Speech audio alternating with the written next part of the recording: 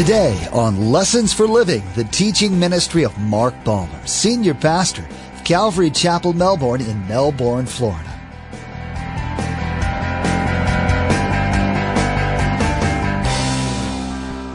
Solomon leaned to his own understanding. Just exactly what he said in verse 5, don't do. Solomon says, don't ever lean to your own understanding. What did Solomon do? Lean to his own understanding. Didn't follow his own wisdom. See, that's the tragedy. That's a tragedy for a pastor. Teaching the Word of God week in and week out, studying hours a week and not living by his own teaching. This is what Solomon did. When you look at the life of King Solomon, it's easy to pass judgment. He had 1,000 wives after all. It's not as if he took them all without knowing it was wrong. But he only started with one. He chose a wife from a people who served other gods. Went downhill from there. If you truly examine your life, you may see compromises that you're making. Seemingly insignificant, you blow them off as nothing or justify making them because it serves your own wants. Before you know it, there will be a sea of disobedience separating you from him. It took Solomon until the end of his life to realize that all his accumulation added up to nothing. Don't leave a lifetime of regrets. Remember, there's quite a few ways to receive a copy of Pastor Mark's teaching. We'll be sharing all that information with you at the close of this broadcast. Now let's join Pastor Mark in the book of 2 Chronicles, chapter 8, verse 1, for part 1 of our message entitled Solomon's Roller Coaster Ride.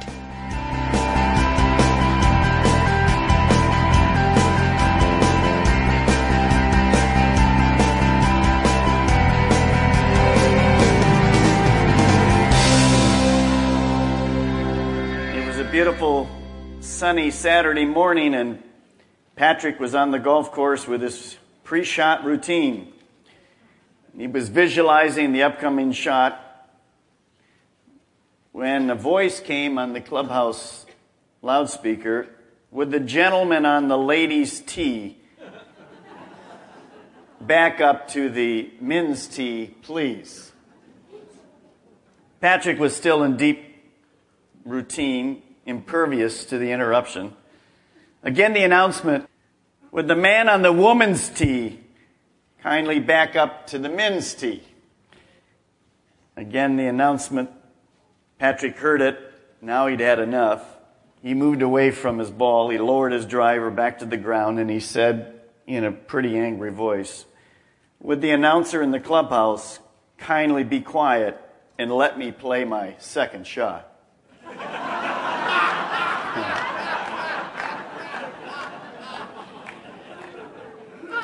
Sometimes that's the way life is. It's a little bit of a roller coaster if you've ever been on the golf course. We're going to see tonight another roller coaster, different, but very possible in our lives. If you would graph your Christian life, what would it look like? If you would go back a few years and take where you started and look at your spiritual growth, for most of us, it will be a little bit of a roller coaster ride. We have to be honest. We're human. We still fail. We still sin. There are times in our lives, we've all been through them, when it's a little dry. We're struggling. There's other times when it doesn't get any better than this. You see, as we look at our lives, there's been times when we knew we shouldn't do what we just did, but we did it anyway. You could graph it. It goes like that. But you're going to see wide swings in the life of Solomon. Realistically, there shouldn't be wide swings in our walk with God. There will be some dips, but if you look at it, it should eventually be going like this. We should be growing and maturing. There'll always be some of those. Now, some of you have had some big ones, but you're back on. Praise God. We'll see tonight in our own lives some things to learn as we go through Solomon's roller coaster ride. Let's look at chapter 8, verse 1. At the end of 20 years, during which Solomon built the temple of the Lord. By the way, it took him 7 years to build that temple, and his own palace. Solomon rebuilt the villages that Hiram had given him and settled Israelites in them. And Solomon went up to Hamath Zobah, and he captured it. And he also built Tadmor in the desert, and all the store cities he had built in Harmeth. He rebuilt Upper Beth Horon and Lower Beth Horon as fortified cities with walls and with gates and bars, as well as Balath, and all his store cities, and all the cities for his chariots and for his horses, whatever he desired to build in Jerusalem and Lebanon and throughout all the territory. And all the people left from the Hittites and the Amorites and the Perizzites and Hivites and the Jebusites, these people were not Israelites. That is, their descendants remaining in the land whom the Israelites had not destroyed. These Solomon conscripted for his slave labor force, as it is to this day. But Solomon did not make slaves of the Israelites for his work, for they were his fighting men, commanders of the captains, and the commanders of the chariots and the charioteers. They were also King Solomon's chief officials, 250 officials supervising the men. In those 10 verses, there's a key word that is there, and I think the word is rebuilding. It had been 20 years since God had placed Solomon as king. During that time, obviously, he built the temple, he built his own palace, but what was he doing now, after the 20 years? For many of us, we have to be careful in our lives that we don't kick back, but we continue to move forward. I think there's 3 things there in those verses that we can just talk a little bit about tonight. Solomon is still moving forward. He is keeping active. Now remember, we're body, soul, and spirit. And it's important that we be moving forward and really keeping balanced in all 3 areas of our life. You might just want to write those 3 words: physical, spiritual, and mental, or emotional. And on a scale from 1 to 5, right next to it, 5 being very active and 1 being a couch potato. How are you doing in those 3 areas? Chart your life. Chart your life physically. Are you getting some physical exercise? Some rest? It's healthy to be challenged in all the areas of our lives. We need to have physical exercise and rest and a proper diet. Just grade yourself there tonight. How are you doing?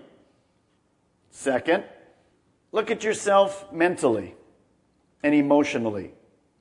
Are you stimulated? Solomon is really stimulated in a lot of areas of his life. We don't talk often about the physical. Sometimes we don't ever talk about the mental. But we'll see as we go through the book of Proverbs, you're going to see something very interesting. The physical is always tied in with the spiritual. You're going to see that Solomon tells us if we're angry and bitter at people in a spiritual realm, will it affect us physically? Oh. So again, remember that we're tied together. You can't separate one out. And of course, the last one you want to judge yourself on tonight is spiritually. Are you growing spiritually? If you look at that roller coaster ride, just over the last 3 months, are you going upward? Are you taking care of those things that need to be there? So he was moving forward. I think that's a positive thing. These 3 that I'm going to give you are the only positive things I'm going to give you for Solomon, so you might as well write them down. Number 2, he is active in and through the lives of others. Solomon is rebuilding. There's areas of Israel that needed to be improved. He's capturing cities. He's using people. He's using the workers. He's using his army. He's using people. It's a team kind of effort. He's not a loner. He's using people and he's organizing people. Notice in verse 10, 250 officials supervising them. He was a great manager of people. Are you involved with others? One of the dangers of a large church is to come and just sit and say, well, they're not friendly there, whatever, and you're not just... Second, are you in any kind of a small group? And third, are you serving? There's areas everywhere. Are you serving? This is what was happening in Israel, and it was healthy. Number three, he had a healthy emotional mental attitude. Look in verse 6. He desired to build. He had a desire to see things come together. Do you have a desire to build? In your own area of ministry? In your own life? Do you have a desire to accomplish things? You see, in the New Testament, Jesus spoke of it, and he said this, occupy until I come back. And the word occupy is not in a wheelchair, sitting there just going, hey, I just enjoy this all the time. If you watch some of these guys here in their wheelchair, they're more active than some of us that aren't in wheelchairs.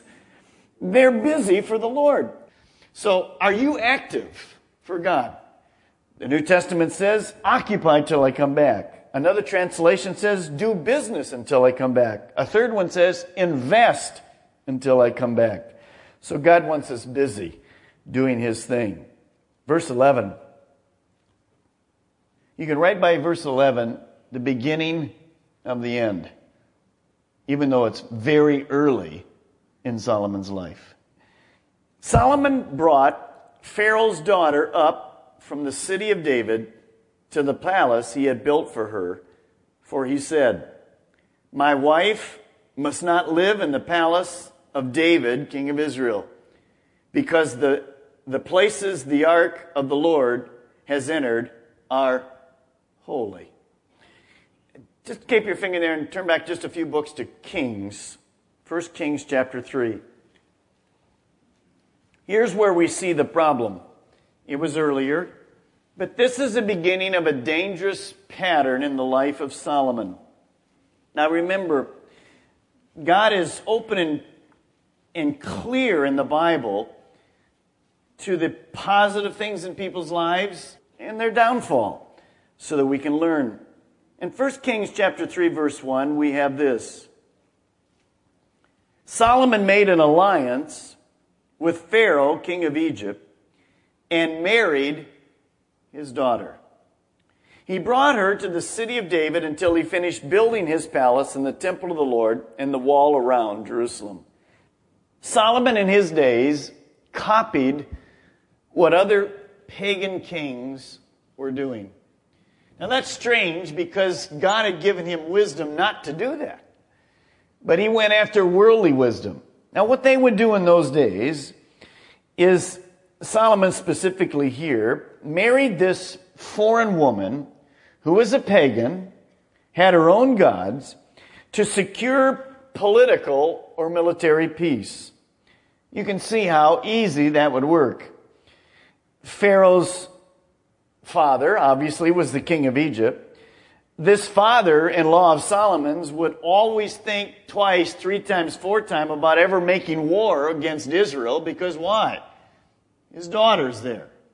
So this was kind of a thing that Solomon brought peace to Israel as a nation through compromise political alliances. Doesn't remind you too much of Washington, does it? You see, that kind of stuff just follows through. By the way, it finds its way in churches exactly the same. That we try to please whatever and who the big givers are, and that's why we don't know who the big givers are. And I don't know, and I could care less, and I'm not interested in ever knowing. Why? Because we don't want political stuff to begin running our church. So this is what happens. Now, what you will find, go back to 2 Chronicles 8:11. These small steps of compromise and disobedience will destroy our lives. You'll learn later that Solomon has 1,000 wives. It started with one pagan wife. That was the beginning of the downfall. That was the beginning of the end. He added 999 more. Now we'll have more to say about that later. But it started with one. You see, that's those small steps that we look at and become deceived in. That's the man or the woman on the business trip in the hotel room and nobody's around, and you're flipping the channel and you just watch 10 minutes of that station. Or you cheat just a little on the income tax. Or somebody talks to you at work and you're supposed to leave early. Supposed to be there, and you leave early, and you shouldn't have left early, and you didn't have permission to leave early. You just went and left early, and somebody else clocked you out. How does all that start? It starts with small things. It's true in my life. It's true in your life. You see, who we are privately, we've told you this before, is who we really are. So Solomon makes this mistake. And if you look in chapter 8, verse 11, Solomon absolutely knew that God didn't approve of this marriage. Notice, he says here, my wife can't live in the palace of David. So he moves her to another place. Why? Now, it wasn't because the ark was in the palace. It was because the ark was close in the temple to the palace. So Solomon says, I just dedicated this to God. His presence was there, and I can't have my pagan wife living near that holy ark. Did Solomon know it was wrong? Sure, he knew it was wrong. What you'll find is this. Solomon never consulted God about this marriage. He used his own wisdom, and he went ahead and did it.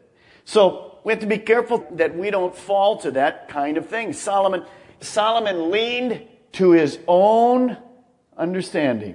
Just exactly what he said in verse 5, don't do. Solomon says, don't ever lean to your own understanding. What did Solomon do? Lean to his own understanding. Didn't follow his own wisdom. See, that's the tragedy. That's a tragedy for a pastor. Teaching the Word of God week in and week out, studying hours a week, and not living by his own teaching. This is what Solomon did. Wisest man in all the world. His marriage was then on a rubber what? It was based on a rubber crutch. And how much does a rubber crutch hold you up? So here he is. Now, this is going to cause him problems, as we'll see later. Now, Solomon knew this was wrong. But look at what happens in verse 12. He tries to kind of cover it up. It's interesting. On the altar of the Lord that he had built in front of the portico, Solomon sacrificed burnt offerings to the Lord, according to the daily requirements of offerings, commanded by Moses for the Sabbath, new moons, the triennial feast, the feast of the unleavened bread, feast of weeks, feast of tabernacles. In keeping with the ordinance of his father David, he appointed the divisions of the priests of their duties, and the Levites to lead the praise and to assist the priests according to each day's requirement. He also appointed the gatekeepers by divisions for the various gates, because this is what David, the man of God, had ordered. They did not deviate from the king's commands to the priests or to the Levites in any manner, including that of the treasuries. All Solomon's work was carried out from the day the foundation of the temple was laid until its completion. So the temple of the Lord was finished. So Solomon didn't deviate in any way in the religious commands of his father in all the things that were to be done in the temple. All the outside, the public, the religious form, everything 100% looked great. So I wrote this for us. Outward religious form and activity cannot substitute for true inner holiness. You see, privately, Solomon was beginning to compromise. He was breaking God's laws. But publicly, everything that he did religiously was perfect. That's a great fallacy in our world today. We can have wonderful public where everything just be absolute. You can just be done perfect sitting here. And if we were in a more formal church, where you go through all of the kind of things, the ups and downs and the sayings and the whatever and all those kind of things, nothing wrong with those things. You can go all through those, walk out the door, and do your own thing. By the way, in our kinds of church, do you know you can sit here for a half hour, praise the Lord, raise your hand, this is exciting, great worship, and go out and do your own thing. You can sit and you can fulfill and have a page full of notes. And outwardly it looks pretty good. Person next to you goes, wow. And we walk right out and do what? Our own thing. I can do the same. So see, it isn't the outward. The outward, he isn't deviating. People look and go, wow, he's doing exactly 100% what his father David said to do. And he was. But inwardly is beginning to crumble. So we have to be careful of our inward areas of our life. Now, verse 17. What you see in verse 17 and 18, I won't take time to read it tonight, but Solomon loved boats. He loved the maritime industry. Much of his enterprise with the Phoenicians and so forth increased his riches. So, he was not only into building on the land, he was everywhere. And because his name went everywhere, we'll see in chapter 9 what took place. As the riches, the wealth, the buildings of Solomon are known, look what takes place in chapter 9. Now, when the Queen of Sheba heard of Solomon's fame, she came to Jerusalem to test him with hard questions. Arriving with a very great caravan, with camels carrying spices, large quantities of gold and precious stones, she came to Solomon and talked with him about all she had on her mind. That must have been a long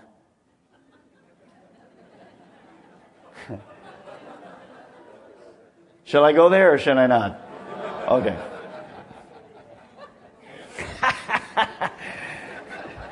Yes, I might be going down a slippery path myself. Let's move along. I have to live with my wife tonight. All right, let's move on. Women do like to have a few things to say once in a while, don't they? Let me get away from this rubber crutch and get back to something of substance here. Now, as we see here, Sheba is modern Yemen. Kind of heard that in the news, haven't you, too long ago?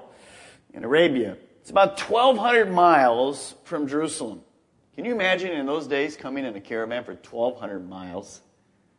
Well, she came, and she came because of one thing. She had heard all of these things about the nation of Israel, the temple, the riches, the wisdom of Solomon, and about this God that the Israelites had really been worshiping. And she came and wanted to know, basically, the question that I think is a very good one. It was the very reason God formed the nation of Israel. He formed the nation of Israel so that the pagan nations of the world could come to Israel and say, who is this single God you're serving? Israel was to be a place where the world would come to Israel. We're to be a place that we're to go to the world. But so you see, God's purpose was, who is this God of yours? This is one of the questions she came with. So the life of Solomon, even though inwardly was crumbling, the outward part God was still going to use as a witness for God. Now, here the Queen of Sheba comes, and as she'd heard about all these things, she comes and begins to ask questions. Right by that verse, you might want to write these words: open doors. You see, people are hungry to find answers for life. In this section of 2 Chronicles, we saw Solomon's heart change. At the start of chapter 8, he was still moving forward as a leader of Israel. He was experiencing great success, but made a compromise when it came to the daughter of Pharaoh. He was adding horses and eventually thousands of wives to his kingdom, which went against the Lord's commands for kings. Small compromises would lead to even bigger ones. Pastor Mark will continue teaching through this series the next time you join us. For those of you that like to have CD archives of Bible teachings, we'd like to offer you a CD of Pastor Mark's message from today. Log on to lessonsforlivingradio.com and select the Order a Message option from the main menu. The cost for each CD is $5. This is only to cover the materials and shipping it takes for you to receive your CD. Again, to place an order for a CD, simply log on to lessonsforlivingradio.com and select the Order a Message option. Now, here's Josh with today's message number and title. Thanks. The message number from today's broadcast is 2274, and the title of this message is Solomon's Roller Coaster Ride. Again, today's message number for ordering purposes is 2274, and the title of this message is Solomon's Roller Coaster Ride. Place a marker in your Bibles and join us next time here on Lessons for Living as we continue through 2 Chronicles, hearing about the life and events during the reign of King Solomon. And the Queen of Sheba will hear of the splendor and successes of Israel under Solomon's leadership, and she'll come not only with gifts for him, but many questions. As believers, we'll be challenged to look at whether our lives provoke questions as well.